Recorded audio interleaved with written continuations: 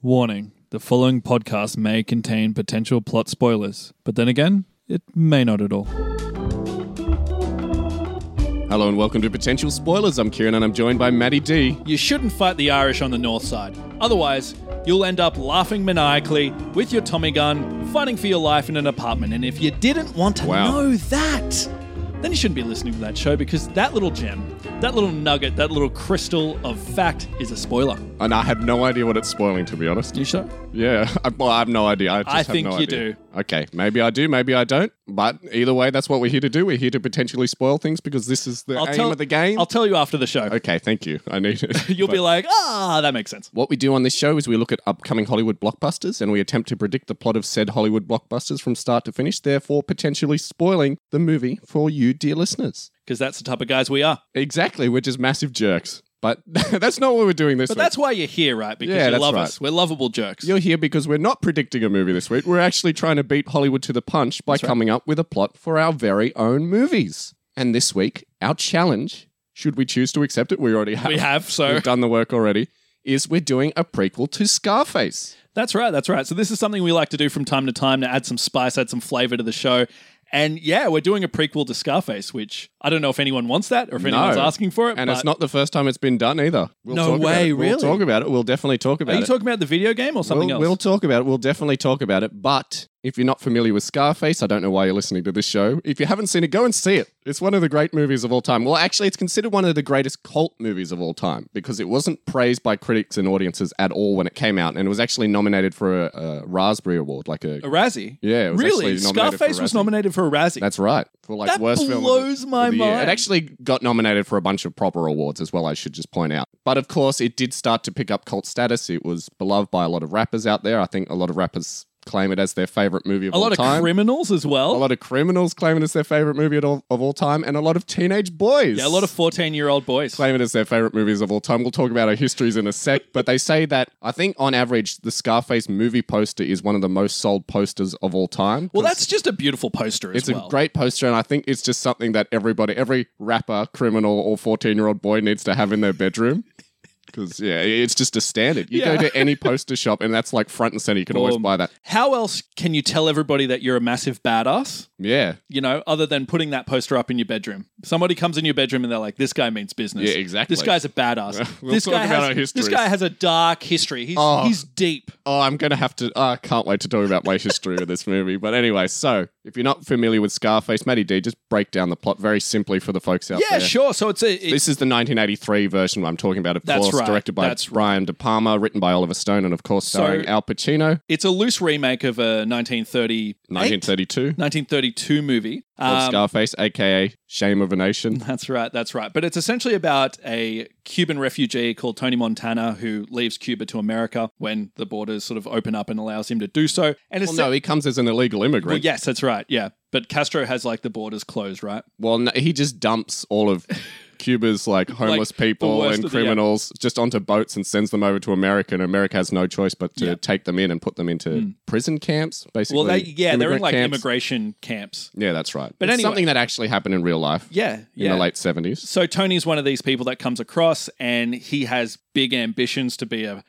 boss, to be a don. So he essentially joins organized crime, starts at the bottom, essentially rises through the ranks. You're missing the most important detail here by dealing cocaine, by selling drugs. Yes. That's a massive, important part of the movie. In the original movie, in the 1930s movie, it was alcohol. In this movie, prohibition, that's right. Yeah, in this movie, in the 1980s version, he's selling cocaine. He's very aggressive. He's very assertive, and he swears a lot. Maybe bites off a little bit more than he can chew. Yes, that's right. Which comes to his detriment. But I guess it's kind of simply put the rise and fall of this guy. Yeah, is he a good guy? No, not at all. According to 14-year-old boys and rappers and criminals, he is, but still. One of those famous landmark characters. I think everyone does a Scarface impression. Everyone does a Tony Montana impression. Yeah, poorly. Very few are good. Off air, Maddie D and I were talking about Dana Carvey's impression in Master of Disguise. See, I liked his impression. I thought it was good. Right. It wasn't a Scarface impression, though. It was just an Al Pacino impression. He wasn't even doing Scarface. All right. Well, yeah, okay. We can fight about that again off air. But anyway, yeah, so rise and fall. We get the picture here. And of course... I mean, out of all those impressions in that terrible, terrible movie, The Master of Disguise, that was probably one of the better ones. All right, I'm with you there. I'm with you It there. definitely beat the turtle thing he was doing. Yes, okay. And he's not here. He's Italian main character. Yes. When we go back Pistachio and we Disguisi. do a prequel to Master of Disguise, we can Oh, talk. no. We can Or talk a all about sequel. that movie. A sequel or a remake. Oh, let's do a remake of Screw it. We're not doing the Scarface prequel anymore. We're going to do a remake of Master of Disguise. Oh, everyone who downloads a movie podcast is just waiting for people to talk about the Master of Disguise. Yes. Go watch that movie, folks. Actually, don't watch Scarface instead. That's right. If you haven't seen it, please go watch Scarface. You can watch both. I think the first movie's in the public domain now, if I'm not mistaken. Yeah, it would be, wouldn't it? I think so. Could be wrong. Universal might have re-released it. But anyway, I remember when I was watching Scarface with somebody, and then halfway through the movie, they turned to me and says, "But what has this got to do with Al Capone?" Because if you remember, Al Capone's nickname in real life was Scarface. And then, of course, the original movie, the 1932 Howard Hawks movie, was loosely based on Al Capone because he was the big Prohibition-era Chicago gangster. And so, obviously, he was still alive when Scarface came out. So they couldn't directly just make a movie about Al Capone. No. So they just did the next best thing. And of course, with the 80s remake, the movie we're here to talk about this week, that was very much based on like the Cuban immigrant sort of criminal experience. A lot of people existed like that in real life. If you watch the documentary Cocaine Cowboys, which is sitting on my shelf over there, Which you're looking at right now. yes, they explore a lot of the real world figures that Tony Montana was based on. Assassins, drug dealers, so on and so forth. Big gangster kingpins and the like. So yeah, it's very much based on real people. I mean, is it a positive representation? I mean, the character itself is very two-dimensional, and Al Pacino course. says that. He says Yeah. he didn't try to make a deep human person. well, it's a two-dimensional movie. You're not going to go in for deep character studies No. in Scarface. And I think that works for the movie. It's just, it's over the top. It's like the original over the top gangster movie, basically. It was very much trying to ape that original 1930s gangster movie style. And I think it was very successful, if I do say so myself. Let's get into our history, shall we? Yeah, let's. And then we can talk more about Scarface after that. Maddie, do you want to go first? Well, I think you should go first. I should go first because I'm the self-proclaimed Scarface fan, apparently. Yeah, At I least wanna hear used what you to be. say. So I think I first watched Scarface when I was about 12 or 13. Mm-hmm. I watched it on TV late at night. This was back when Scarface fever was going like berserk. Was there a time? So this was when- like early 2000s, and Scarface really took off in like the mid 2000s. And like they did a Really? whole bunch of re-releases of the movie. It had just come out on DVD for the first time. The video game was coming out in 2006, and so yeah, that the was video being game sort of generated relaunched it. Yeah, that's popularity. right. Yeah, there was even talks of a sequel movie in 2001, which I'll talk about in a sec. But yeah, so I watched it, like I said, when I was about 12 or 13. A friend of mine actually recommended the movie to me. He's like, "You've never seen Scarface? You got to see Scarface." So when it came on TV, I watched it. I think I watched it censored on TV as well. Not like Censored. not like heavily censored. I watched it. It was still like an MA version. Where I watched it, they didn't allow R-rated movies. Hi, So you wanna mess with me? no, it Like wasn't that bad. That exists. There is a cut out Really? there that does exist. On the DVD special features, you can watch the edited for TV Tony, version. you're such a good boy. Just Basically, I think they just cut out a little bit of violence, and that was about it. Or they might have cut out some drug use, but You know essentially what? the movie was intact. surprisingly, it is a violent movie, but not as violent as I No. think people think. There's a it lot is. of implied violence, which Yeah. kind of makes it worse in a way. You never see the chainsaw scene. No. You never see his hand Which is get the famous cut off. scene from the movie. Of course, I loved it. I ate it up. I ran you out never and see bought the it. guy get stabbed in Freedom City. I can't believe Freedom Town, but yeah, I can't believe they let me buy an R-rated DVD as a 13-year-old That's child. amazing. I bought it like in Kmart, basically. Wow. Because it had just come out on DVD at that point, and then it was just a staple. Everyone was watching it. I'd go around to someone's house, we'd be watching Scarface. I, of course, bought the video game, played the shit out of the video game, read the comics. It's a good video game. There was a comic series. Again, we can talk about that in a sec. And when I went to university and I could essentially do whatever I want with my bedroom, Yeah. I didn't buy one Scarface Oh, poster. no. I didn't buy 2 Scarface posters. I bought 4 Scarface posters, including one wall-sized Scarface poster of Tony Montana at the end of the movie firing his grenade launcher at the door. It was like a full wall-sized poster of that. And I had like the movie poster, which we mentioned already, had that like facing my bed. And then I had like a black and white picture of Tony Montana sitting at his desk with a mountain of cocaine in front of him. I had the lot. People would walk in my room and they'd be like, "Wow, you really like Scarface." So when you bring in the ladies, when University Kieran yeah. is bringing the ladies up to his bedroom, he's That like, didn't happen until I took the posters down, Matty D. come upstairs to my room. And they're like, okay, I guess. And then they walk in your room, they see all the Scarface stuff. They're, oh man, this guy means business. Would you believe the exact opposite happened? No, I don't believe I would that bring at ladies all. back to my room. They'd take one look at the Scarface posters and be like, "Huh," and then get out of there.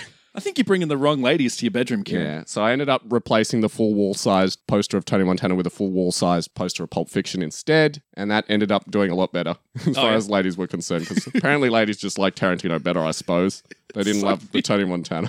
But yeah, I suppose that's my history in a nutshell. I sort of fell out of love with Scarface after I was about 19 or so, mainly just because I watched the movie to death, and I suppose I just sort of started branching out and watching different movies. I remember you at 19 and you were getting to a point where you were like, oh, Blade Runner and Scarface, they're too mainstream for me right now. I'm kind of over it. They're everybody's favorite watching movies. Robert Altman movies and you started going into more obscure movies. So you were like, oh no, these are too normal for me at the moment. Yeah, exactly. Meanwhile, little Matty D is jumping up and down like, what are you talking about? I love Scarface. Anyway, I want to hear your history. Yeah, well, I'm glad you went first. How many Scarface posters do you have? Because I actually had none. Oh, okay. I had Not none. a real man then. No. I'm still working up to being man enough to get my first Scarface poster.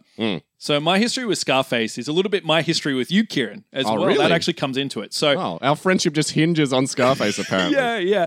So for those of you who don't know, we may have mentioned it in the show a little bit, but when I first met Kieran, I was 15 years old. We joined a theatre group. I joined a theatre group. Kieran was part of this, and they did these afternoon, after-school improvisation. Wow, you really are going deep here.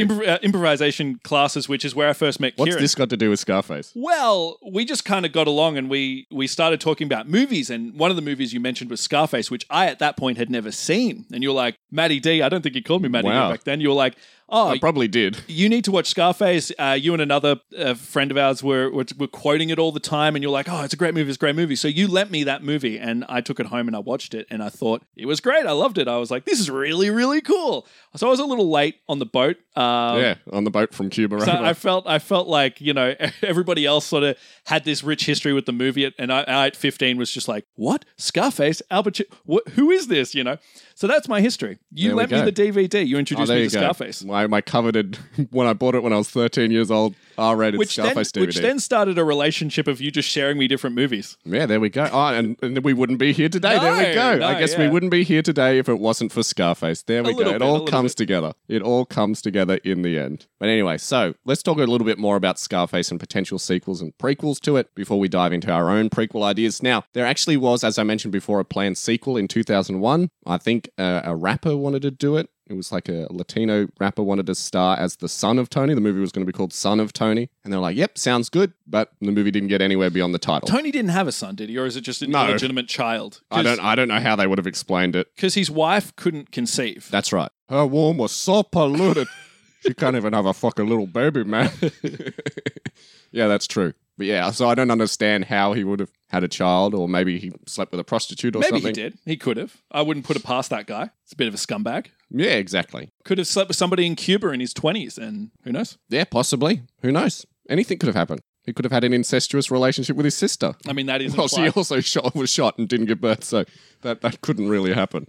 Now, there actually was a sequel comic called Scarred for Life as well, which I read as a younger man. And is this influenced your plot? No, it hasn't, because it's a sequel and not a prequel. But Scarred for Life, I hated it when I first read it as a kid. Reading it now, I get it. It's all like really over the top and like not realistic at all. And Tony Montana's just a complete arsehole, just going around killing everybody. And he has like a colostomy bag, which I remember at one stage he like forces over a gangster's head and then chokes him to death with his own feces, basically. Oh, yuck. And it's that sort of over the top stuff. So this comic is he survives the that's shooting. right. So you remember how he falls in the pool at the end of the movie, full of bullet holes. They basically fish him out of the pool and find that he's still breathing. They take him to hospital. But okay. Replace 90% of his organs, and he's right. He turns into a robot. They bring him back. It might as well have gone in that direction. They bring him back and they turn him into RoboCop. They're like, we're going to recreate you. Now, of course, I mentioned it earlier as well. There was, of course, the sequel video game, Scarface: The World Is Yours, continuing the idea of Tony Montana beyond the movie. My brother loves that game. I love that game. Shout out to I my still brother play if it you're listening. to this day. Like each year, I still play. I was actually playing it earlier this year because ever since that game came out, it was one of my favorite games of all time. I think I still consider it one of my favorite games of all time. Of course, I love the movie. I was going to, of course, love the game. They did a great job. It's very GTA-y. Yeah, exactly. Which is right down your alley. It was a bit more in depth than GTA was at the time. So, I really ate it up. Love that game. I played, it was one of the only games I've ever played to 100% completion. I can't believe that it took so many hours and didn't give you anything. I had like you could like put furniture in Tony's mansion at his house, This is like fully decked before out. achievements and these kind of things. Yeah, right? exactly. It was way before that. I actually own the game. Oh, geez, we're going into dangerous territory here. I actually own the game on every platform that it was released on. Yeah. I hope everyone's ready for a 2-hour podcast. Yeah, By the way. geez, Jesus Christ, it's definitely going to be a long one. But yeah, so in that game, of course, Tony Montana, you're able to shoot the man who eventually kills him in the movie, and therefore you survive the whole shootout and eventually flee and then rebuild Tony's Yeah, it's a drug whole empire. what if. Yeah, exactly. And now a remake has actually been in development since, I have 2011. I have seen this, yeah. and believe it or not, it's being written by the Coen brothers. Yep, I saw that too. You know Which what? gets me excited because they're great Yeah. writers. I didn't know if you were going to just trash that then, because I think the Coen brothers would make a good Scarface movie. Yeah, absolutely. I'm with you 100%. They write great gangster movies. Yeah. Are they going to Yeah. remake the 80s version, or are they going to do something different? Yeah, I think they said they're remaking the 80s version, to Right. be honest. I think they're doing a modern day version of the 80s movie, which would make sense because the 80s version was a modern day version of remake of the 30s movie, version. yeah. So yeah, I believe that's what they're doing. So it'll be set in the 2000s? Yeah, I believe so. I think that could work. Might work A for it. Wolf of Wall Street-esque kind of Yeah, gangster that's why movie? maybe you should Cool. get Scorsese to direct. Oh shit, I should have got Scorsese Oh to direct man, my that would have made so much sense. We're here to talk about a potential Scarface prequel. Yes, that's what we're doing today. And as I teased earlier, there has been Scarface prequels done before. Now, there is a series of prequel books written by, I believe, L.A. Banks. There's Scarface The Beginning, which came out in 2006, of course, when Scarface was exploding everywhere again, as well as Scarface The Point of No Return in 2007. Both of those cover Tony Montana's extensive history in detail. Right. I did sort of briefly look over the plot of these books. You cheater. I didn't. I also didn't know they After existed, I'd though, written, I read them. Well, I read what happened in the plot after I'd written my plot, and I was just like, there's a surprising amount of parallels here. It's going to look like I cheated, but there is a fair amount of differences in my plot as well. We're just going to have to trust And there's you, Ken. only so many places you can go in a Scarface prequel. It's not like you could have him in America running around because he arrives there in the movie. Yeah. We know he's from Cuba. We know he was in the military. We know he's a criminal. There's only so few And things you can do. we know a little bit about the history of Cuba as well, which would shape Absolutely. the plot. Absolutely, yeah. And of course, as well, I think I mentioned this before, there is a Scarface prequel comic, which I read yesterday, called Scarface Devil in Disguise. It's one of the worst fucking things I've ever read in comic book form. It was terrible, Matty D. I can't express how bad this comic was. It made the Kitchen comic look like a really good comic. Oh, man. It was all over the place. It was like one panel, it's like 1980. Another panel, it's 1952. Another panel, it's like 1963. Tony Montana's an adult, then he's a child. Then it's a man like in a room with a tattoo smoking a cigarette. Sounds like my plots. Then there's like he's in the military shooting like innocent women. And it's just, it was just complete garbage. And it was every sort of like trope cliche, which we'll probably hear in our plots. Yeah. You could imagine it's just like, Manny's being beaten up by bullies. Here comes young Tony Montana to the rescue to save him. And suddenly they're best friends. I avoided like really terrible cliches like that in my plot. I hope you did as well. No, my plot's full of cliches. Okay. I suppose all the better for it. But yeah, every single cliche you could imagine under the sun, everything you've seen in every sort of like cheesy Tony Montana goes to a 90s gangster town movie. and helps the town defend off bandits and gangsters. It felt like it was going in that direction, let me tell you. So if you like Scarface, I wouldn't recommend reading that comic book, Devil in Disguise. Big, strong not recommend from me. But yeah, if you just want to, maybe read the books instead. If you like books without pictures, have a look at those Or instead. listen to our show. Listen to our Yeah, prequels. exactly. Maybe we'll have the best prequel yet. Let's get straight I'm into sure it. the Coen brothers are listening to this and being like, scrap remake. Let's make these plots. Yeah, they could easily do that. All right, who's going to go first? Who's going to lay their head on the line? Who should go first? I know you, Kieran. I know you are a deep Scarface fan from So way you're saying back. I should go first because I'm definitely going to have the longer plot? Well, I was Is that what you're saying? I could go first because you would have the longer plot, but I mean... I'm actually really excited to hear your plot, and I'm sure it's vice versa for you as well. It but is, yeah. I just want to know how many similarities we have, and then I just want to know what direction we went in. Like, how do we explain? I'm sure we both explored how Tony got his iconic scar. What? Oh, huh? Yeah, maybe you just left it ambiguous. No, sort of like- I got that in. Also, I struggled to like decide on what direction to go in for my plot as well, because I'm like, if I do like a proper serious plot, everyone's going to find that really boring, unless it's a really compelling story. And if I go in a silly direction, it's going to piss off like diehard fans. Yeah. And me included, I suppose. You'll hate yourself. I hate myself for it, so I'm like, maybe happy medium. Go happy medium, like good, the bad, and the ugly. All right. Well, do you mind if I go first? All right, you can go first. Because this was a movie. I was all ready to go first. This was a plot that I really, really, really struggled with writing. Really? So I just want to get it out of the way. It just flew out of my fingertips. It just flowed directly out of my fingertips like pure gold. It's better that you go second because I think I'm going to enjoy listening to your plot. Okay. You just want to get yours out of the way and you want to sit back and listen to the bedtime story. That's it. That's exactly what I want to do. I want to get my work out of the way and then I want to just chill. I'm so excited for this, So, as I said. Let's hear it. We got to deal with first things first. Okay. What are we going to call this? I'm not going to call it Scarface, the movie that is. What's more iconic? I think Tony Montana, the character, is more iconic. He's just an iconic figure. So my movie is just going to be called Montana. I knew it. Done. I knew you were going to do that. Buy tickets. I didn't actually come up with a title for my movie. I need to think about it while you're doing your plot. Haven't you been lazy? Yeah, geez. We usually do this You've too. been lazy. I came up with a director. I came up with a soundtrack composer. Yeah, no, I feel like if they were ever going to redo this movie in any capacity, they would do it on the character's name rather than Scarface. I think they'd call it Scarface : The Devil in Disguise, something like that, or Scarface : The Beginning. Be so lame. Scarface Origins. Maybe that's just what my movie. Now let me talk about who's directing this. Yeah, who movie. is directing it? Now there's a lot of people I could put here. I mean, Tarantino is the obvious choice, I think, because Really? I don't know. I think he would relish it a lot. There'd be a lot of talking in your Scarface movie. But no, I kind of went with who does really good. Who's been the guy that's been doing a lot of prequels, a lot of remakes, having a lot of success there. Taika Waititi. He's a bank. I thought of Taika Waititi. That would have been fun. He's just our go-to. J.J. Abrams is doing my Scarface. No. Scarface prequel. Sorry. What? Why are you groaning? J.J. Abrams. Yeah. Okay. I've been bitten by the last Star Wars movie. He's doing Star Wars movies now. He's everywhere. So now I bet you're saying that a part of this whole franchise. So a lot of lens flares in your Scarface movie. Absolutely. The music. A lot of shit writing too. Apparently. No, wait. He's not writing. He's just directing. I'm writing it. I'm yep, writing it. He's going to turn my vision into a beautiful reality. So a big part of this movie is, of course, the soundtrack, which I'm going to bring back the original soundtrack guy, which was what's his name, Giorgio Moroder. Can you help me out here, Kieran? Giorgio Moroder. That's him. But he's not doing it by himself. He needs some collaboration because he's going to bring in Harold Faltermeyer. No, we're going to bring Hans Zimmer into. Oh no! Just punch it up. Yeah, just like and ruin it. We're modernizing this movie. Okay. Now, before I get started, I'll just let you know that I'm not familiar with Cuban history. Believe it or not, I did do some research on it. I did some slight research as well. As I was reading it, I was like, I don't want to do this. So I'm probably going to get some historical inaccuracies in this plot. Blanket statement. Forgive me. When I dipped my foot in the academia world, I did not study Cuban history or Castro or any of that, so it's a world I'm not familiar with. If I'm perfectly honest, I get all my Cuban history from Godfather 2. Really? Yes. That's everything I know about Cuban history. So if you're listening to this episode and you know your Cuban history, and I trust you do, just insert what happens there in my plot. Golden telephone, blanket revolution, statement. that's all you need to know. Blanket statement. Yeah, it's all in Terminal. But let's get into my plot. So this movie is going to start like the original movie with subtitles explaining what happened to Tony Montana at the end of the last movie. Oh, there we go.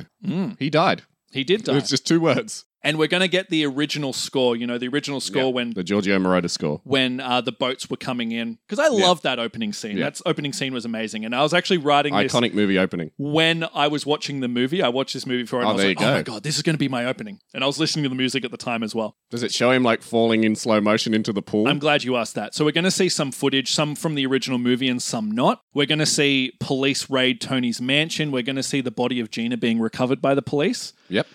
We're going to see a speech by the anti-drugs guy he gives to the UN because he successfully made that. Yeah, you're right. That's already happened in the movie. We're going to see Tony's wife going to court. She's roped up into it, even though she left Tony. We're going to see the possession of Tony's tiger and the world is yours statue as well. So yeah, again, it'll be similar to the opening of this movie, except it's going to illustrate the fall of Tony's empire rather than immigrants coming so far, so to good. the US. And then we're going to have a caption telling us that now we're 28 years earlier. Now, in my research, Tony was born, I believe, in 1940. It's never been confirmed. So I think I found the same thing because that's when Al Pacino was born. Yeah, I think he is in his 40s. Yeah, early 42, 40s, I think, is the common when the movie prediction. takes place. So he has a whole lifetime to get through here. Well, technically, he'd be 40 in the movie if he was born 1940 because the movie's set in 1980. Yeah. So 28 years earlier. What year is it? was it 50s? You didn't write down what year it was set in? No, 1952. Okay, there we I go. did actually write it There we because go. my next And that point checks out with your maths as well. yeah, this was a challenge for my maths and my history. So we get another caption telling us that we're in Havana in 1952, Yep. capital of Cuba. We see a woman walking along the streets carrying a whole bunch of groceries. And Interesting. Yep. The woman is played by Melissa. McCarthy. Yep. No, Melissa McCarthy is the actor. No, it's Melissa Fermo from Brooklyn Nine-Nine. Okay, I'm not familiar with her. Oh, she's great. I think she Okay. could play a really hard-nosed, a really powerful woman. Okay. So she enters a really poor house. She sees her husband, Diego Luna. Welcome Oh, back wow. to the Really? show, Really? who is teaching a small boy, who is Tony, how to speak English. Tony, what you gonna do? And he tells his son how wonderful America is and that one day he will take him there. The woman, who is Georgina, who is Tony's husband, Yep. gets into a fight with her husband. Tony's husband. Sorry. Georgina is Tony's husband. Tony's mother, it is. Okay. So Georgina is Tony's mother, played by Melissa. She gets into a fight with her So husband. that's Mama Montana, is it? Yeah, Okay. Georgina. She gets into a fight with her husband to tell... Just for no reason? No, it's because he's filling Anthony's head Yeah, with all Antonio. these crazy His name's ideas. Antonio, not Anthony. Oh, Antonia. Okay. She's like, you'll fill him with too much nonsense. Yeah, well, I guess the impression we're getting is she's very hardworking, Right. And- she sews in a factory, apparently. and Diego's he's very carefree and he's got his head in the clouds. Right, And okay. she's like, no, we got to work hard for what we have. We can't be like being silly and Yeah. thinking We all have to these be nonsense. realistic. Exactly. So they have a fight and Are Diego... they speaking English or Spanish? they'll speak Spanish. Okay, so it's subtitled. It'll be subtitles, Okay. yeah. Or maybe I'll just do the whole movie in English just for the benefit of the Oh, Western no. audience. So he's going to Diego's going to yell at Georgina. Wait, his character's name is Diego? I didn't name the character. So yeah, let's call him Diego in Okay. the movie. He's not going to be there for very much longer. And he tells her, Georgina that is, never to tell him what to do. And he leaves. Right, okay. He doesn't leave for good, but he leaves out in a huff. Yeah. Georgina is crying at the table, and little Tony comes up to his mother and says, "Don't worry, I'll always look after you." How nice. Threading some stuff here. So Tony's walking around the streets. Maybe he's coming back from school and he's approached by a bunch of kids that don't like his family's political stance. I'm seeing they're more sort of capitalist. Right. Range So them. they're not pro-communist. They're not pro-communist. pro-revolution. Yeah, because we got to plant the You got to sow the seeds of the we got to revolution in plant there. Tony's hatred of communism. Communists, yeah. Makes sense. So they outnumber him and they beat him up. When he comes back home, I joked about this cliche being in the comic. I can't believe you actually did it. he has Your plot. He has a black eye, right? So he comes back home, and his father's mad that Tony didn't defeat the bullies like a man. And he tells him That's that interesting. you shouldn't let anyone fuck with you. And then Tony's father starts beating Tony Well, out gives of him anger. another black eye. Out of anger. So I'm seeing this guy's maybe like This a is little bit very of interesting, the direction you're going. And I want you to save this, bookmark So- this in your mind. All right. I will. Is it similar to something you've got? Maybe. So Diego knocks the young Tony to a piece of furniture, permanently scarring his face. Oh, wow. No, it wasn't kids from school, which is what he's going to, or it's not some kids that beat him up that gave him the scar like he said in the movie. It was actually his father, but he tells everybody it was a bunch of ruffians. I don't remember him saying that it was kids that beat him up in the movie. He said, I got it when I was a kid. All right, but you're extrapolating. Yeah. Okay. I mean, it was that kids could that beat him be- up. So you're just telling blatant lies. He here. could be, well, yeah, Tony is. So he's not lying in the movie. He just said he got it when he was a kid. Yeah. So I guess that's true. Glad we cleared that up. That's the most important that's the most detail in the whole important plot. So later his father has calmed down and he comes He's up. had his tequila. Yeah. He comes down and tells his son that he only did it to teach Tony a lesson. And he says, people need to respect you, otherwise they'll walk all over you. The only thing that matters in this world is your balls and your word, and you shouldn't break them There you for anyone. Tony sees a member of the cartel just on the streets and is enamored by his power and obvious Cartel. wealth. There's Mexicans there, is there? Not the cartel, sorry. Just some like gangster guy. Okay, yep. Cuban gangsters. Yeah. And this guy is like shaking somebody down and he realizes that Tony is a witness. So he turns on the charm and gives Tony some money. Oh, Tony thinks this is amazing and he comes back home and tells this his happens mother. in the comic, by the way. Does it really? Yes, it does. I'm sort of borrowing it from, what was that movie with De Niro? The Boston, is that gangster movie? The Brooklyn-Boston Chronicles. Yeah, I know it well. No, you know what I'm talking about. Are you talking about a Bronx Tale? Yeah, that's it. Okay, yeah. I'm sort of lifting it from a Bronx Tale. Because it could also be Once Upon a Time in America. Oh, yeah, That's I another guess so, I Robert De guess Niro so. as a kid movie. I guess so. As a gangster as well. So he comes back home with this money and his mother is not pleased at all because it's dirty money. Yeah. right? Take that lousy money with you. Stinks. So a few years pass and we see that Tony is going to join the army. He joins the army.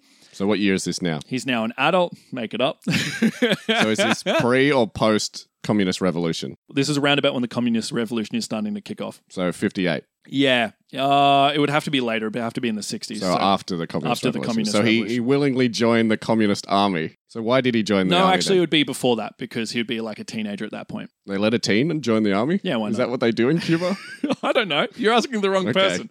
It's going to be just You before weren't lying when you said you the really... revolution kicks off. So is it 57 or like during the year? Because the revolution happened like New Year's Eve 58, Yeah. according to my research. Yeah, anyway. so it'd be around about that time. Okay, so he joined the army. So it's the old army. Yes. So it okay, is. so it's the capitalist army. It's the capitalist army. Okay, sure. It's the capitalist army that's going to be defending against these revolutionaries, Okay, which is what's going to happen not successfully. here. Not successfully. Exactly. I think in reality there was sort of like a military coup as well. Yeah, there was. Okay. Oh, okay. Sorry, I'm spoiling your plot. Yeah. Okay, sorry. Yeah. So the adult version of Tony Montana is going to be played by John Bernthal. John Bernthal Yeah. from Walking Dead and From Walking Dead, from Punisher. I think yeah. he's been in our movies before. Yeah. So yeah, I was actually watching another movie called Rage, and I was like trying to think of who could play Tony Montana, you know, Dana Carvey or whoever. Isn't Rage that movie with The Tank, yeah. the tank? Yeah. And Brad Pitt, Oh, I'm the thinking, army movie. Oh, okay. Yep. I'm thinking of the movie where it's Russell Crowe harassing a woman in a car for There's ages. probably many movies called Rage. Okay, maybe. There's But- that video game series that no one likes. I'm a big fan of this actor, and just watching him in this movie be angry and yelling at everyone, and I was just like, that's my Tony. That's There my we go. Tony. Now, also to preference this, I know that I should probably be getting Cuban actors to play these casts, but Fair enough. You're the man. You're part of the Hollywood regime. yeah, I'm sorry, guys. Whitewashing everything. I'm sorry, I'm whitewashing it, but this is just who I pick. Sorry. I've tried to get other Cuban actors, so don't I hate me. appreciate that you got someone who's actually Too older than Al Pacino was in Scarface to play a younger version of Tony Montana. He's just going to be my Tony Montana through the whole Fair, movie. okay, I'm not going to fight you. Our makeup department will be fantastic. Well, at Hey, least I didn't de-age Al Yeah, I Pacino was like gonna I say was the same originally thing. going to do. So he shares a bunk with a happy-go-lucky guy named Matty. Ah, top bunk or bottom bunk? Top bunk, of Okay. course. He's going to be played by Dave Franco, who Oh, I think very looks a nice. lot like Manny. There we go. So James Franco's younger brother. James Franco's younger brother in The Star of Disaster Artist. Disaster Artist, yep. What else was he in? Was he in The Office? He might have, not The Office. He was in Scrubs, I think, once. Yeah, he was. Bunch of Seth Rogen movies. Yeah. Matty reveals to Tony that he really wants to lose his virginity because at this stage he's bad with the He's ladies. still got his V plates on. Well, they're young men, you know. Yep. So What, the- 18? yeah. So the two are training and showing obvious skill. At wooing ladies or in the In military? military, Okay, in yeah. military. And during when all this revolution stuff is happening, Tony sees a mother and child get shot and he loses Oh, no. his shit at the commanding officer. You killed a kid and a woman? That's right. And Fuck that. and gets discharged for being disrespectful. Matty reveals that he also left the military as well because wherever Tony goes, he will go also. They're best friends for life. So this is all happening during Castro's rebellion. The failed, This guy's a pussy magnet. If The I hang around failed- him, I'm going to get women. the failed rebellion. Right. Also, there's going to be two incompetent soldiers that blow themselves up, played by Oh, Kieran and Matty D. there we go. There's our cameo. I'm glad you worked us in. Me too. I Me didn't. too. So Tony returns back home. Georgina has a baby in the crypt named Gina. There we go. There we go. And Tony whispers to her, Gina, that he'll do anything to protect her. So Georgina starts yelling at Tony that he is being difficult. He's got an attitude problem. He comes and goes whenever he pleases. He yells at her. And he's the exact same as his father, who left off screen. He left stage right. He left stage right. Well, we don't see him leave, but we Yeah. know he's not in the picture anymore. We're just told he left. We kind of get from his personality, he's kind of that type of guy, Yeah, that the marriage wasn't good. obviously. So Since he was beating the shit out of him. He scarred his own son's face. I know. So Tony and Matty, they're out of the military. They're young men. They need money. What are they going to do?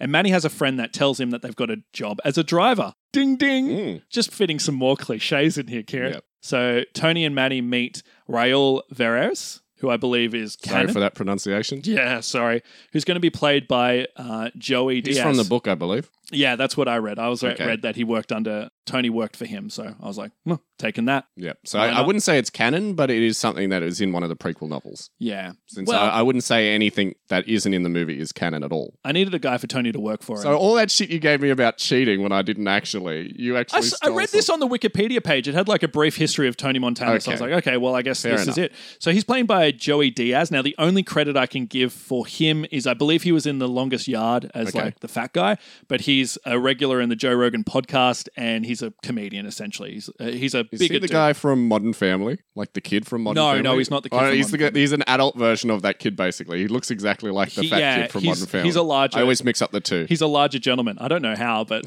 yeah. So this guy he's lazy, he's greedy, and in comparison, Tony proves himself to be ambitious and aggressive. So the middle of the movie will be Tony going from being a drug mule to being an enforcer, all while keeping this secret from his mother. There we go. He's going to form a love interest with Ana Diarmas. Oh, really? Like we all would? Of course. Now, this movie is set in Cuba. She herself is Cuban. And I have a massive acting crush on her as just a regular crush. As do I. Completely enamored by her, so I needed to fit her in. Now, if you're not familiar with her, she was in Knives Out as the main character, basically, in that movie, and she was also in Blade Runner 2049, where we got to see her naked. As the virtual girlfriend, yes. She's fantastic. I love her. She's amazing. And she's coming up in the new James Bond movie as well. She'll knock it out of the park. So this relationship will actually seem to be sincere. So it'll seem like Tony's actually in love with her. Yeah. But there'll be things... She's not a prostitute, is she? No, she's not. I didn't rip that off. I read that and I was like... He does fall in love with a prostitute and buys her a $500 drink. Yeah. Like a $500 rum and coke. Yeah, I read that too and I was like, no. I just thought that was like a fan story. That's actually something from the original script. Something I didn't mention in my history is when I was massively into Scarface, something I did was I read the original script, and there's actually a lot more information in the script than there actually is in the movie. Oh, really? Yeah. That'd have been helpful to you. They do talk about his relationship with prostitutes. There's a deleted scene in the movie where he talks to a transvestite prostitute, which I think they should have kept in the movie. It was very entertaining. And as well as something I also did, you're going to laugh at me for this, is I actually recorded the scenes from the movie, like audio versions of the scenes, and I'd walk around with them on my iPod. At school, I'd be like, I'm bored in this class. I'll just listen to a scene from Scarface. So instead of learning from our education system, you were just listening to Scarface instead of paying attention in business studies class, which I really should have in retrospect. I was just listening to Scarface because it was back in the day before you could watch it on an iPod or something like that. There you go. That's really cool, actually. Just there. You're like the only person who finds that cool. I don't know. You should have been learning though, Kieran. Yeah, exactly. Any kids listening should be learning. I steamrolled your plot here. Back to it. So basically, this relationship is going well, but he's noticing that stuff is missing. Oh. But she's swearing that she doesn't steal from him. What stuff is missing? Oh, like money. Okay. Jewelry. It's like, my wallet's a lot lighter. Yeah. My ring seems to be missing. But she keeps saying, Tony, trust me. Okay. And he goes, yep, I do. I love you. Look at that face. Who couldn't trust her? Couldn't trust it. Are we just going to be gushing over her? Apparently so. What happened to us? Used to be so good. Anyway. We took the Scarface posters off our walls. Yeah, exactly. That's what happened to us. Tony gets caught by the police. Oh, no. Now, I originally thought this was going to be a bus gone wrong, but instead I'm going to say that Tony gets a little mouthy to the communists, and they arrest him for that. Right, okay. And rather than bailing him out, Raoul just So he's left the army at this point? Yeah, he's not part of the army. Okay. He's in organised crime now. He wouldn't join the communist army. Come on. Of course not. So Tony feels betrayed by Raoul because Raoul kind of just left him he's like, oh, well, he's caught. Too bad. So Tony's kind of angry. So he got no support. No support. So prison life is tough, but Tony makes some connections and becomes an assassin and gets a nifty new tattoo. Yeah. Pitchfork. Manny, who's not in prison, also helps him from the outside by sneaking things to him in and out. Sneaks in bread and wine and stuff like in Goodfellas. And he also does hits outside, so they're kind of working an assassin business. Okay. Manny on the outside, Tony on the inside. Makes sense. Manny tells Tony that they're on their own, as Raoul feels that they are expendable. He doesn't care. Right. So this part of the movie, Tony will be killing certain people in jail in creative just for shits and giggles ways. Well, he's in creative ways. He's surviving, right? He tricks them into sitting in the electric chair and then turns it on when they're not looking. One of those characters will be Doofy. We'll throw him in there. Dwayne The Rock Johnson will also have a cameo. We'll kill him off, and we'll just rather than having too much star power, we'll just have some random guy. Let's say he's arrested for being like a scientist or like an expert on rocks. Arrested? Okay. And we'll call him Michael. So he gets stabbed. And we'll also say, oh man, the guy's name's just escaped me. What was the guy that plays every character in the movie all the time? Dana Carvey. No. Dana Carvey's also there and gets stabbed. Okay. No, who's that guy? He's turning one Dana impression. He gets stabbed. Starts with a J. Oh, Djimon Hounsou. Djimon Hounsou. Okay. Thank God. Oh my God. Did we forget him? I don't know. Yes, so Djimon Hounsou will be another guy. So his name starts with a D, I'll have you know. Oh, terrible. All right. So in prison, Tony will earn the name Scarface due to his face. There we go. They got to fit that in some They way, never call him Scarface in the whole original movie. Never. But they will in your movie. which is ironically not called Scarface. Yeah, there we go. So he eventually does his time with a little help from some powerful friends and leaves jail. He comes back home and his mother hates him at this point and tells him to leave. You're not welcome here because you're a killer, you're a prisoner, you're a thief, you're a criminal. Tony tells her that he's going to leave, but when he comes back, he's going to be somebody. He says a tearful goodbye to Gina, which at first Gina's quite young, so she thinks, oh, Tony, you're giving me a gift. And this makes Tony feel really bad because he doesn't have the money to give his sister a gift. And he tells her heartbreaking. One day he will. So then he returns to his girlfriend, Anna, and he realizes... So she doesn't have a name either. She's just Anna? She's Anna, yeah. Wow. What's a Cuban female name? Marta. Another great actor. I should have put her in the plot as well. Who? So Marta, the love of his life, is actually with another guy because he's Are richer. you thinking about Marta from the Sunray Hotel? Is that why you're laughing? No, I'm not thinking of somebody else. But so Marta is with somebody else because this person is richer. So, oh my God. Heartbreak. And Tony kills them both in a rage. Oh, no. So he's setting a precedent for himself here. That's right. So Havana is all chaotic at the moment. There's a bunch of fights happening here and there. And Tony will use this chaos to kill Raul in revenge. Libertad. Exactly. So Manny tells him that he has a friend called Angel. We don't get to see Angel. No. That Has will... a big phobia of chainsaws. Yeah, he's a lumberjack. He just chainsaws all the time. And says that he's got a way that they can travel to America. So Tony says this is a great idea, and he explains to Manny what their backstories are going to be. And Manny asks, what are we going to do? Tell him you're in sanitation. He says that. No, in a sanitarium. Yeah. And Manny asks, I told him to say you had TB. You was in a sanitarium and you was cured. Yeah, maybe he'll be saying that like Maddie will be not paying attention. He'll be he'll Staring be at ogling some lady. Yeah. So Maddie will ask, what are we going to do when we go to America? Tony says, we're going to be Americans.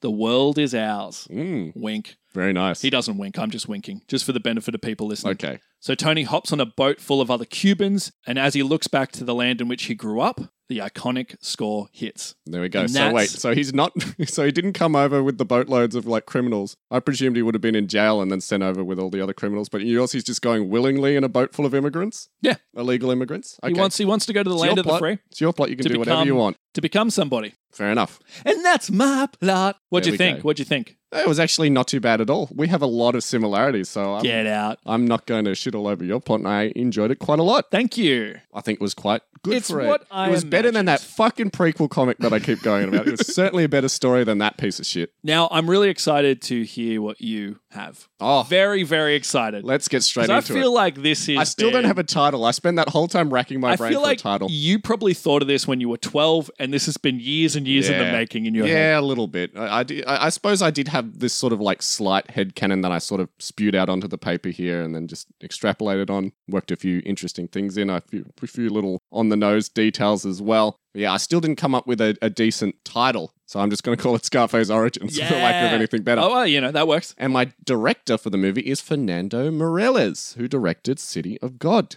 Cool. Probably the only notable thing that he directed. So. Fair enough. But yeah, I sort of struggled with who I was going to get to direct this one because I was like, oh, who would do a good job? But since I'm sort of going for like a City of God, Elite Squad style vibe, he was the first person that jumped to mind. And of course, quite like you, I'm getting Giorgio Moroder back, 80-year-old Giorgio Moroder back to do the soundtrack for this one. Wheel And him in. Hans Zimmer is not invited. Hans Zimmer is like tapping on the window outside. He's like, hey, guys. I heard you were doing a movie. Guys. You're going to let me ruin Do it. you want me to like look over your stuff, give you some suggestions? Let's get straight into the They plot. just like pull the blinds down on him. Yes, let's do this. So the year is 1946, a little bit earlier than yours, and we open in the bustling streets of Havana, Cuba, where we see traffic-logged streets filled with people and market stalls. Here we see a young boy picking through oranges at a fruit stand. Oranges, you say? Yes, like the A Godfather. little Godfather reference Yes. for everybody. It was originally apples, but I was like, no, I can make it oranges. While the stall owner watches him suspiciously. Unbeknownst to him, another young boy has snuck underneath the fruit stand and is stealing money from a metal box. The stall owner suddenly notices the other boy and starts yelling at him in Spanish. So, of course, most of my movie is going to be in Spanish unless otherwise stated, and it's going to have subtitles. Quite like in your movie, I think, as well. I really want to get that authentic experience. People are mature enough now to watch a subtitled movie. The mainstream audience will hate that. Yes, I know. But, on the poster it will say, warning, this is a subtitled movie, like they did with Ponyo. Remember when that came out and they had to tell everyone it was subtitled? Yes. So like, don't bring your kids to this because they won't watch it. So the two boys flee and are quickly pursued by a policeman on foot who is blowing a whistle. You can see I'm painting pictures like a big, larger, hefty police officer. No, he's fit. What are you doing over there? I don't know why he's Cuba, British. they're better than America. They hire fit policemen. They hire competent police officers. Yes. The smaller of the two boys is carrying the stolen money in his shirt front, like that scene in Mr. Bean. No one's going to get this reference, but that scene in Mr. Bean where he's like whacking his ass against that like coin machine. Yes. And the kid ends up with all the money. I know exactly what you're talking about. So he's carrying the money like that. So he's carrying the money in his shirt front and he trips on a loose cobblestone. So very, very train spotting, right? Yeah, spilling coins everywhere. The taller of the two boys dashes around a corner while the smaller boy is grabbed up by his shirt collar by the policeman. We cut to a rundown apartment building where the policeman is standing in the doorway of the little boy's apartment, explaining to his mother that he was caught stealing. The boy's mama, played by Natalia Reyes, if you recognize that name at all. Yeah. That was Danny from Terminator Dark Fate. Nice. The reason I cast her is She's because... a great actor. Yeah, well, we both liked her in that movie, I suppose. But the reason I cast her is because she looks exactly like a young version of Miriam Colin, who played Tony's mother in the original movie. Identical. She looks exactly the same as the young Miriam Colin. So I thought I had to cast good old Danny in this movie, Natalia Reyes in this movie. So she immediately starts scolding the boy, while at the same time apologizing profusely to the policeman. We now, through this dialogue, learn that the little boy is a 6-year-old Antonio Montana, if that wasn't obvious already. Yes. Later that evening, Mama is eating dinner while little Tony sulks in the corner. He's clearly being punished for his bad behavior earlier. Just then, his papa, played by Oscar Isaac. Wow. Good old Apocalypse from X-Men Apocalypse. Gomez Addams from the Addams Family recent movie. Bursts in through the front door, singing a slurred, mournful tune while swigging from a bottle of rum. He slouches down at his place at the dinner table and starts to pick at his food. He soon spots Tony sulking in the corner and asks Mama, why isn't Tony eating? He's being punished. What did he do this time? Mama hesitates, looks at Tony, and quietly says, he was caught stealing from a shopkeeper. He was brought home by the police. After a moment of silence, Tony's papa leaps to his feet and attacks Tony, slapping and kicking him repeatedly. He swears and rants, calling his son every name he can think of. He's a very foul-mouthed man. I wonder where Tony gets it from. There's a lot of similarities between our plots already. I know. I'm very surprised. This is blowing my mind. Even our characterization of the father. Yeah, except mine was more of a drunk than yours was. Right. Tony's mama leaps to his defense and tries to pull Papa off the boy, but he turns his frustration on her instead, slapping Mama sharply across the face. Tony and his mama are left crying on the floor while Papa returns to his place at the table and keeps eating. He shouts at them, you always make me out to be the bad guy. I'm not the bad guy here.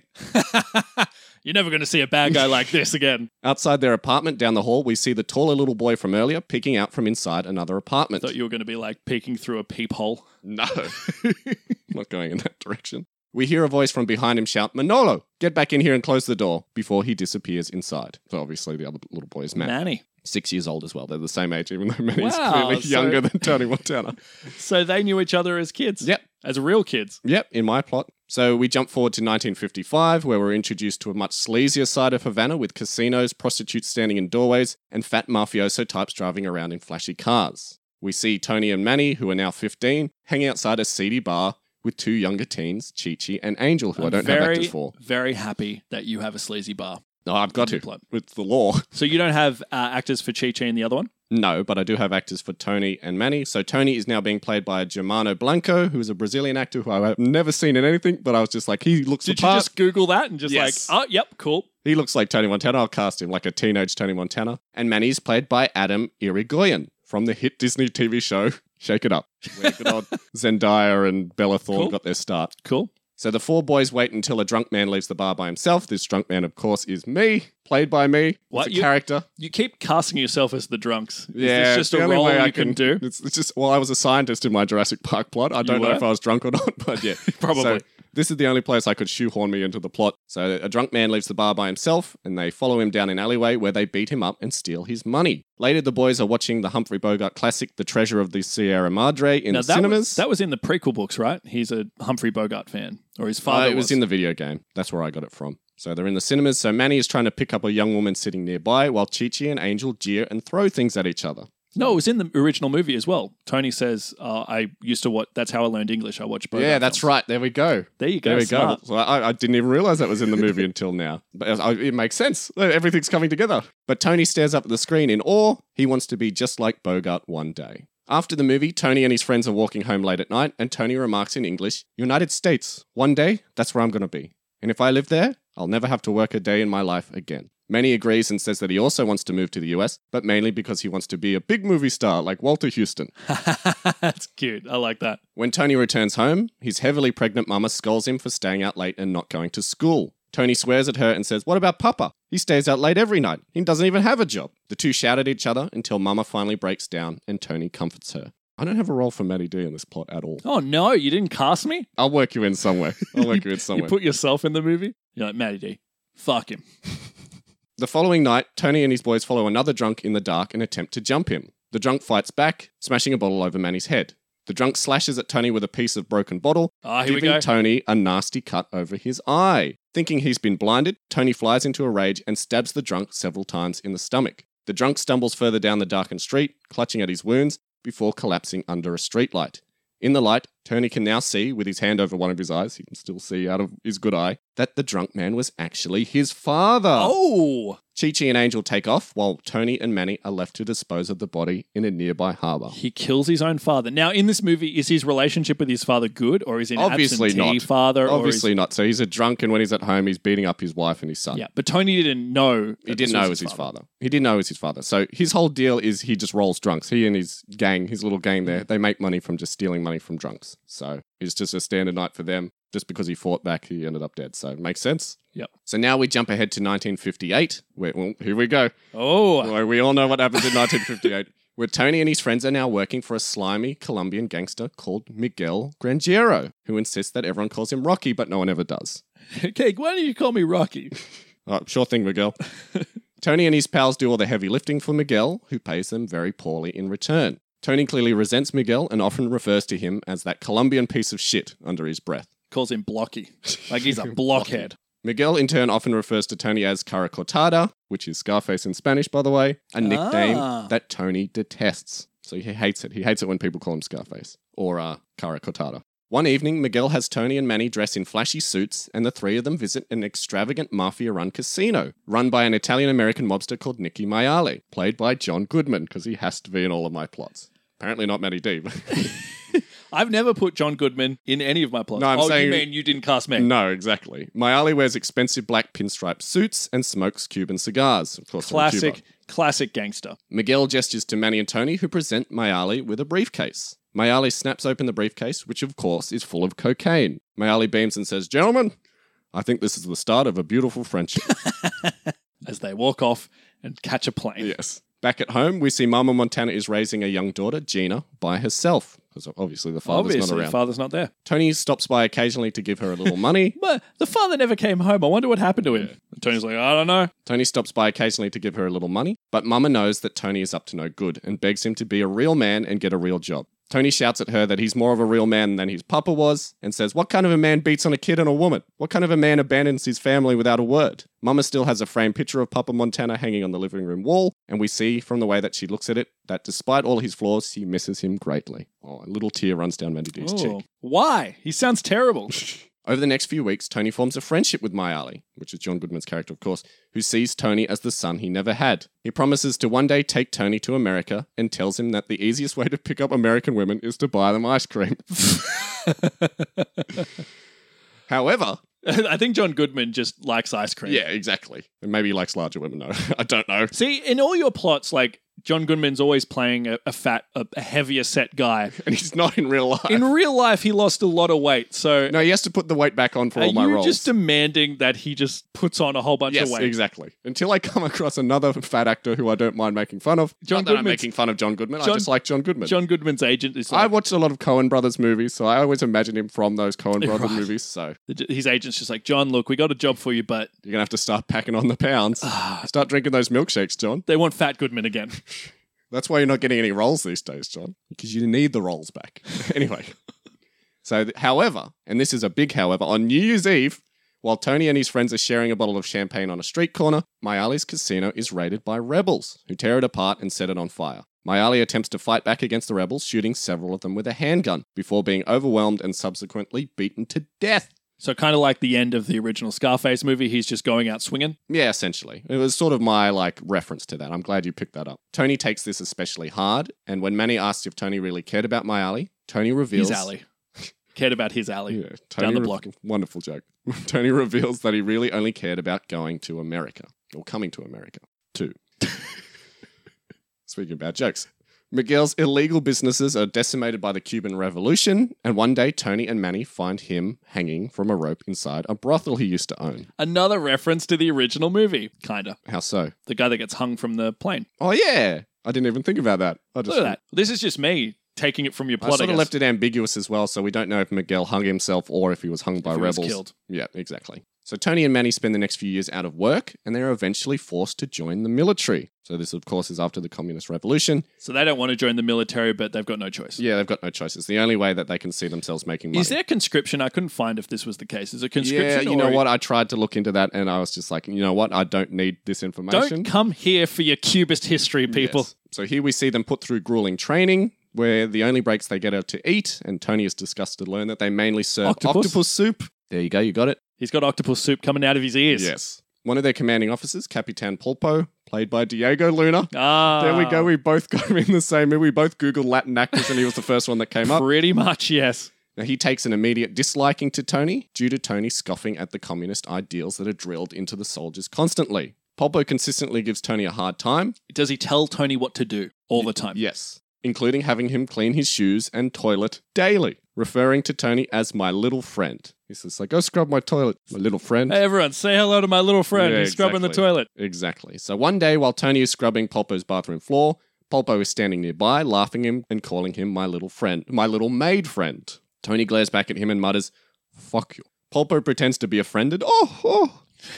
And taunts such language. Some great acting from Diego Luna. Exactly. So he says, such language. Didn't your father teach you any better? And turns to leave the room. As quick as a flash, Tony pulls a knife from his boot and grabs Pulpo from behind.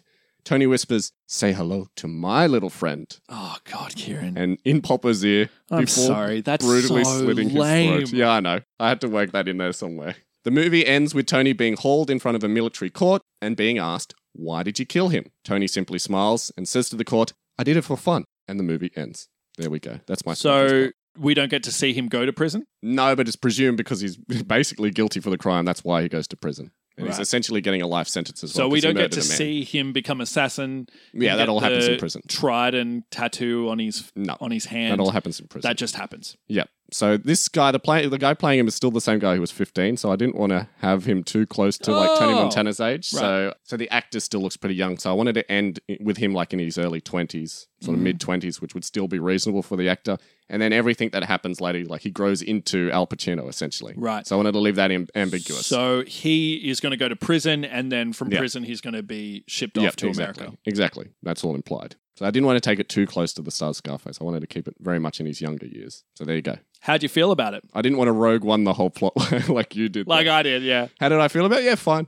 You want me to judge my own work? How do you feel about it? I felt okay. I found about it really my hard. plot. Oh, about your plot. I liked it a lot. There you go. Well done. And I liked yours a lot too. We just reach over and pat each other. It's pretty much like the same kind of plot. Essentially, like I said at the start, there's only so many directions you can go with like a Scarface plot. But let us know if you preferred one plot over the other. Whose did you like better? Let us know if you like elements of both. Did you hate both of our plots? Did you hate both of our plots? Yeah. Did we miss something? Did we make a mistake? Yeah, I probably did. I probably did too. Is it not how you imagine Tony Montana's life being? Do you have a better plot? Yeah, I'd love to see if anybody has a better plot. Where can they send their plots if they have a better idea? We got a Gmail account. Yep. What's that? It's potentialspoilerspod@gmail.com. That's correct. And you can also find us on Twitter, Potential Spoilers Pod. Potential Spoils is what we are on Twitter. Okay. And we're on Instagram at Potential Spoilers Pod as well. You can also find us on Facebook where we're Potential Spoilers Podcast. Or you can find us on our website, potentialspoilers.podbean.com, where you can just leave a comment on our episodes page. That's it. So many confusing. I feel like I say it better each week. I say it a lot faster than Manny did, but he doesn't have the practice. If you go on Google and you type in Potential Spoilers, you'll find us. You'll find us straight away. That's the brilliant thing about Google. Look for the exclamation mark. The danger symbol, almost warning you, don't listen to this podcast. Because our shit. podcast is dangerous. Yeah, exactly. It'll We're hurt you. dangerous. We're dangerous guys. As this episode has proved, it'll hurt you if you listen to it. No, I'm not that harsh. Anyway, so send us your potential Scarface prequel plots. We'd love to read them. Maybe we'll read out a nice one in there if we get a you never know. If you write a really good plot, we'll read it. Eventually. We usually do that for Movie Talk episodes. Speaking of, next week, we're doing another installment of Movie Talks, and I'm very excited about this one because we've been planning this one for a little bit. Mm-hmm. It's going to be a slightly controversial topic. It's going to be a racy one. It's going to be a racy one. I won't say what it is until next week because I don't want to spoil the surprise, and I don't want to put off anybody listening to it either. Yes, it's an 18 years and over podcast. Exactly. I think it's that's our first all we can ever say. adults-only podcast. Oh, how exciting. A little bit of a tease for everybody. I'm a little bit nervous, We're doing a crossover with My Dad Wrote a Porno. No, I wish. We'd actually get listeners if we did that, but anyway. By the way, I'm really happy that I'm really surprised, I should say, that there was only one impression of Tony Montana this episode. Oh, I did some pretty bad impressions. I thought it was going to be peppered through the whole show. So until we return for Movie Talk next week, we'll see you next time. Say hello to our little friends. It's the worst fucking ending I've ever done.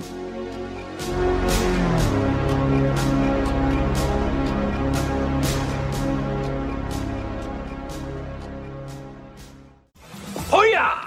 We're gonna party all night long. That's right, having fun. Yes. Well, that's great. You have fun. I've got to speak to someone. Say hello to my little friend. What is that? Don't touch. See that, my friend? There's a rare shrunken head right there of a tribal chieftain from the village of Constantinopolis. Holy Halavasas. Halahada.